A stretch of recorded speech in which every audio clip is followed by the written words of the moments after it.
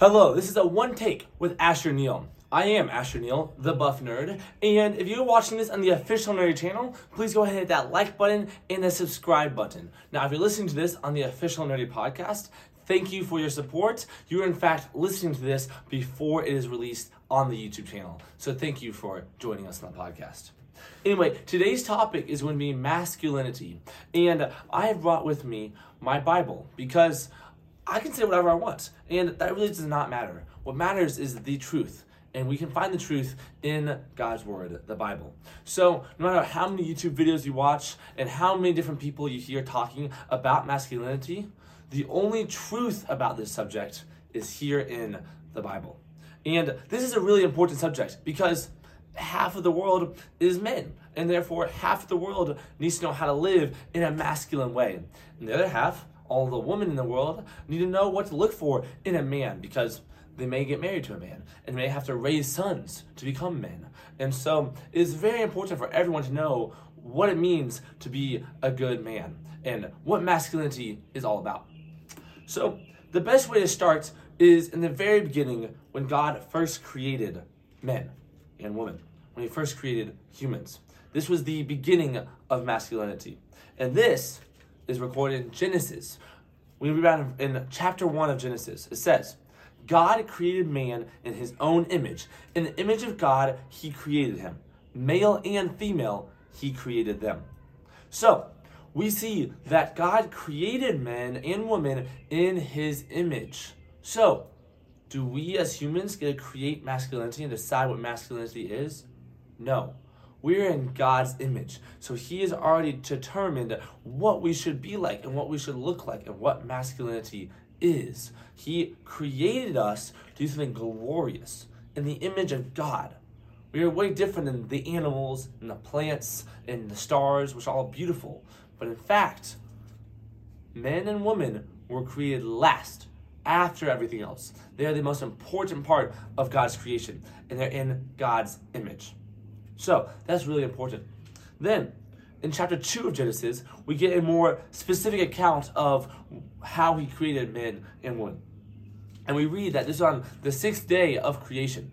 And he created men first out of the ground, out of clay. Everything else in creation, he just spoke into existence. But when he created humans, he took the time to actually mold them and shape them and create them out of substance, not just speak them into existence. So he made men, and then he said it's not good for a man to be alone. And this is where we see the next important point of masculinity. Men cannot survive and flourish alone. We need women to help us, to complete us. All right? A lot of times, men like to be sigma males or lone wolves. And all that is possible is not the way God planned and desired it for it to be. He designed masculinity and femininity to complement each other and work together so that a man by himself or a woman by herself is not complete. It is best when you have a man and a woman together in marriage, which is also what we read about in chapter 2. It says, the man said, "This is now bone of my bones and flesh of my flesh. She shall be called woman because she was taken out of man." It's talking about how God created Eve out of Adam's rib bone. Then it says, "For this reason, a man shall leave his father and mother and be joined to his wife, and they shall become one flesh." So a man must leave his family and when he gets married, start a new family. And this is what masculinity is about, is becoming one flesh with your wife, joining together physically, spiritually, and emotionally.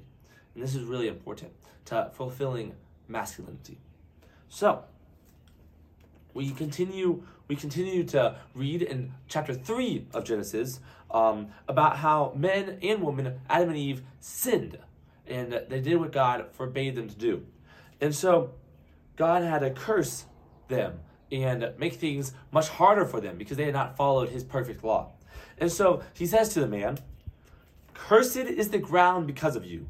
In toil you will eat of it all the days of your life. Both thorns and thistles it shall grow for you, and you will eat the plants of the field.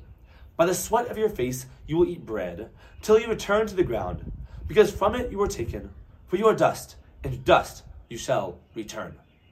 So, this curse made men have to work hard for things in life. It made things not easy anymore. You see, in the perfect Garden of Eden, in God's perfect creation, men would work and tend the ground, but it was perfect and it was easy and everything flourished. Now, things go wrong sometimes. We have bad days at work, right? Things don't go right. We don't get things done in time. We mess things up. We get fired, all right? Customers get mad at us. All sorts of things can happen. So life is marred and is messed up because of the fall, because of sin, okay? But it is still man's responsibility to work hard. And this is the next point in masculinity, is men must work hard. We must be diligent. And even though life is difficult, we must be strong and we must keep working.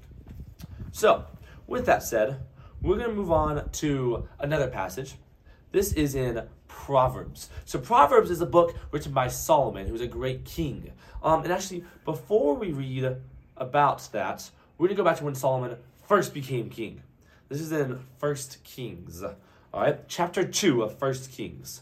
It says, as David's time to die drew near, he charged Solomon his son, saying, I am going the way of all the earth. Be strong, therefore, and show yourself a man.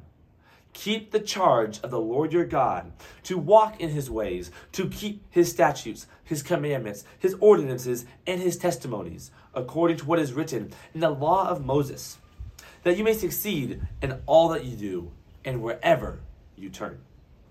So David was the king of Israel, and as he died, he was passing on the kingship to his son Solomon, and he was telling Solomon to be strong and show yourself a man. So this means, men, we need to be strong, but not just physically, also emotionally, and most importantly, spiritually strong. Because it says that we need to keep the charge of the Lord your God. We need to walk in his ways. It says his ordinances, his testimonies. We need to follow God's law. And that's how we show ourselves to truly be men, is we do not what we want, but what God commands us to do. So, Solomon became king, and he was actually the wisest person to ever live on earth, besides Jesus. And that's because God granted him incredible wisdom. And he passed on a ton of that wisdom to us through a book called Proverbs. So, Proverbs 24 says, in verse 5, a wise man is strong, and a man of knowledge increases power. For by wise guidance you will wage war, and in abundance of counselors there is victory. So, what this means is that a man should be both wise and strong. It says it there. A wise man is strong, and a man of knowledge increases power. So we should be increasing our strength and our power, but through that, our knowledge and our wisdom. Okay? So although it is good to be grinding in the gym, we should not be slacking at school because of it. We need to be growing ourselves physically and mentally. This is masculinity, is being well-rounded, being good at everything we set our minds to, not being good at one thing and then just being lazy in everything else. We need to be physically and mentally strong so that we can protect and provide for others. As it says, you will wage war, and in an abundance of counselors, there's victory. So we will have to go into battle, but when we have wisdom, we have counselors, then we can have victory. We can't do things by ourselves. And this is an important part of masculinity. Often, men are proud. They think they have it all figured out. I am guilty of this many times. I have to remember to ask others for help and to look in the Bible for help as well. Because with counsel, then I can have victory. So, we're going to move on from the Old Testament to the New Testament. And the first passage we're going to look at is going to be one more passage in the Old Testament. That's why it's one take, guys, one take. Anyway, one more passage in the Old Testament. We have Micah 6, verse 8. So Micah was a prophet. He wrote a prophetic book.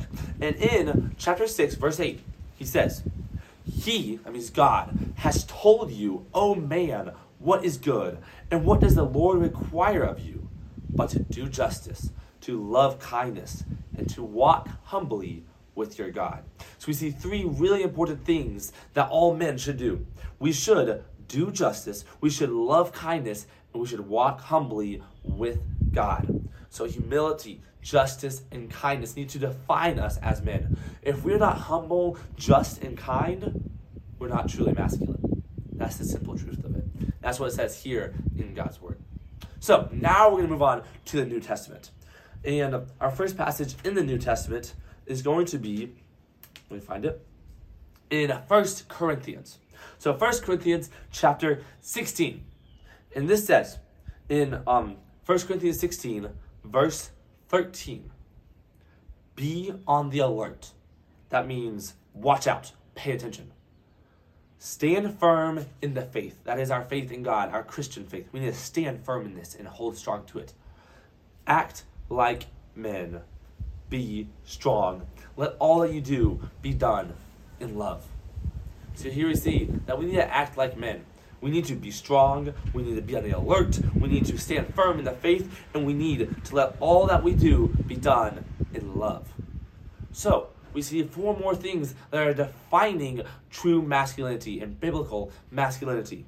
Is being on the alert, paying attention, watching out, standing firm in faith, being strong, and love. Those 4 things must define us as men. Similar to what Mike talked about kindness, justice, humility. Now add love, faith, strength, and being on the alert, being aware, watching out. We must be watching out and being alert and being aware because we must protect and provide for those around us. If we don't know that danger is coming to us, then how are we going to be able to stop those dangers and protect those that we love? So we must be on the alert. All right, 2 passages left that I think are very, very important. Now, one of them is in 1 Timothy. This is a letter from Paul the Apostle, who wrote like half the New Testament, to Timothy. Timothy was a younger man, and Paul is basically training Timothy on how to be a pastor and how to be just a man of God. And so this book of Timothy really shows us a lot of important things that we can help us grow as men. So in 1 Timothy chapter 3, Paul lays out the qualifications to become an elder or a deacon in the church. So basically how to become a spiritual leader. And these qualifications, though, should not only apply to the pastors and elders at a church. They should apply to all men, because ultimately a pastor is just one man who has been spiritually elected to help shepherd everyone else to God. But each individually as men, we still should be shepherding our family to God and ourselves to God. And so just because these qualifications are for a pastor does not mean they can't apply to us as well. So it says in this chapter, 1 Timothy chapter 3, that we must be above reproach. We must be the husband of one wife. We must be temperate, prudent, respectable, hospitable, able to teach, not addicted to wine, but gentle, peaceable, free from the love of money. We must manage our own household well, keeping our children under control with dignity. Not a new convert. This is where it applies specifically to the pastor, right? That able to teach and not a new convert, those are specifically for a pastor or an elder, okay? But all men should have these other things. Husband of one wife, above reproach, not addicted to wine, gentle, peaceable, not addicted to the love of money. All these things are so important. It continues in verse 8 with about deacons. We must be men of dignity, not double-tongued. That means not lying. Not fond of sordid gain, not swindlers, fraud. That is bad. We must hold to the mystery of the faith with a clear conscience. That's a mouthful. The mystery of the faith. That means the mystery of why God would love us puny humans so much to die for us. Think about that. God, who is eternal and created the universe, died even though we hated him and we're the ones who killed him. He died so that we could be saved because he loved us. Even as we killed him, he loved us. That's true masculinity there. That is true manliness. So, it continues. Deacons must be husbands of only one wife and good managers of their children in their household. So, that is all about what it means to be a good man and to have masculinity. So the very last verse we're going to look at, the very last passage we're going to look at, is in James. And this is James 1, verse 19. And we're going to close this video today with this verse. It says, "This you know, my beloved brethren, but everyone must be quick to hear, slow to speak, and slow to anger. For the anger of man does not achieve the righteousness of God." So the last important point on masculinity that we're going to talk about today is that as men, we must be quick to hear, but slow to speak and then slow to anger, because we want the righteousness of God. Our anger is not achieving God's righteousness. So as you're, one important example is as you drive. As you're driving, you don't want to have road rage. That is anger against other drivers. Often, it seems important to us, but when we think about it, it really isn't. And even if it is something very important, our anger is not going to make it better.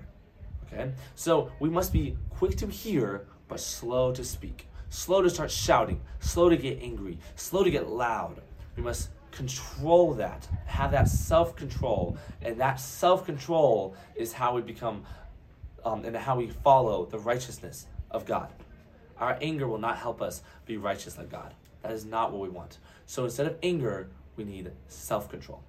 So those are some of the key points of masculinity as we can find them in the Bible. And there are lots more things about how to be a good man that we can read about in the Bible. So I really encourage you guys, if you ever have questions about how should I be a man, what does it really mean? Read this book and learn how God designed it to be. So with that, please hit the like button if you enjoyed this content and comment below what other sorts of videos you would love me to make. Have a great day.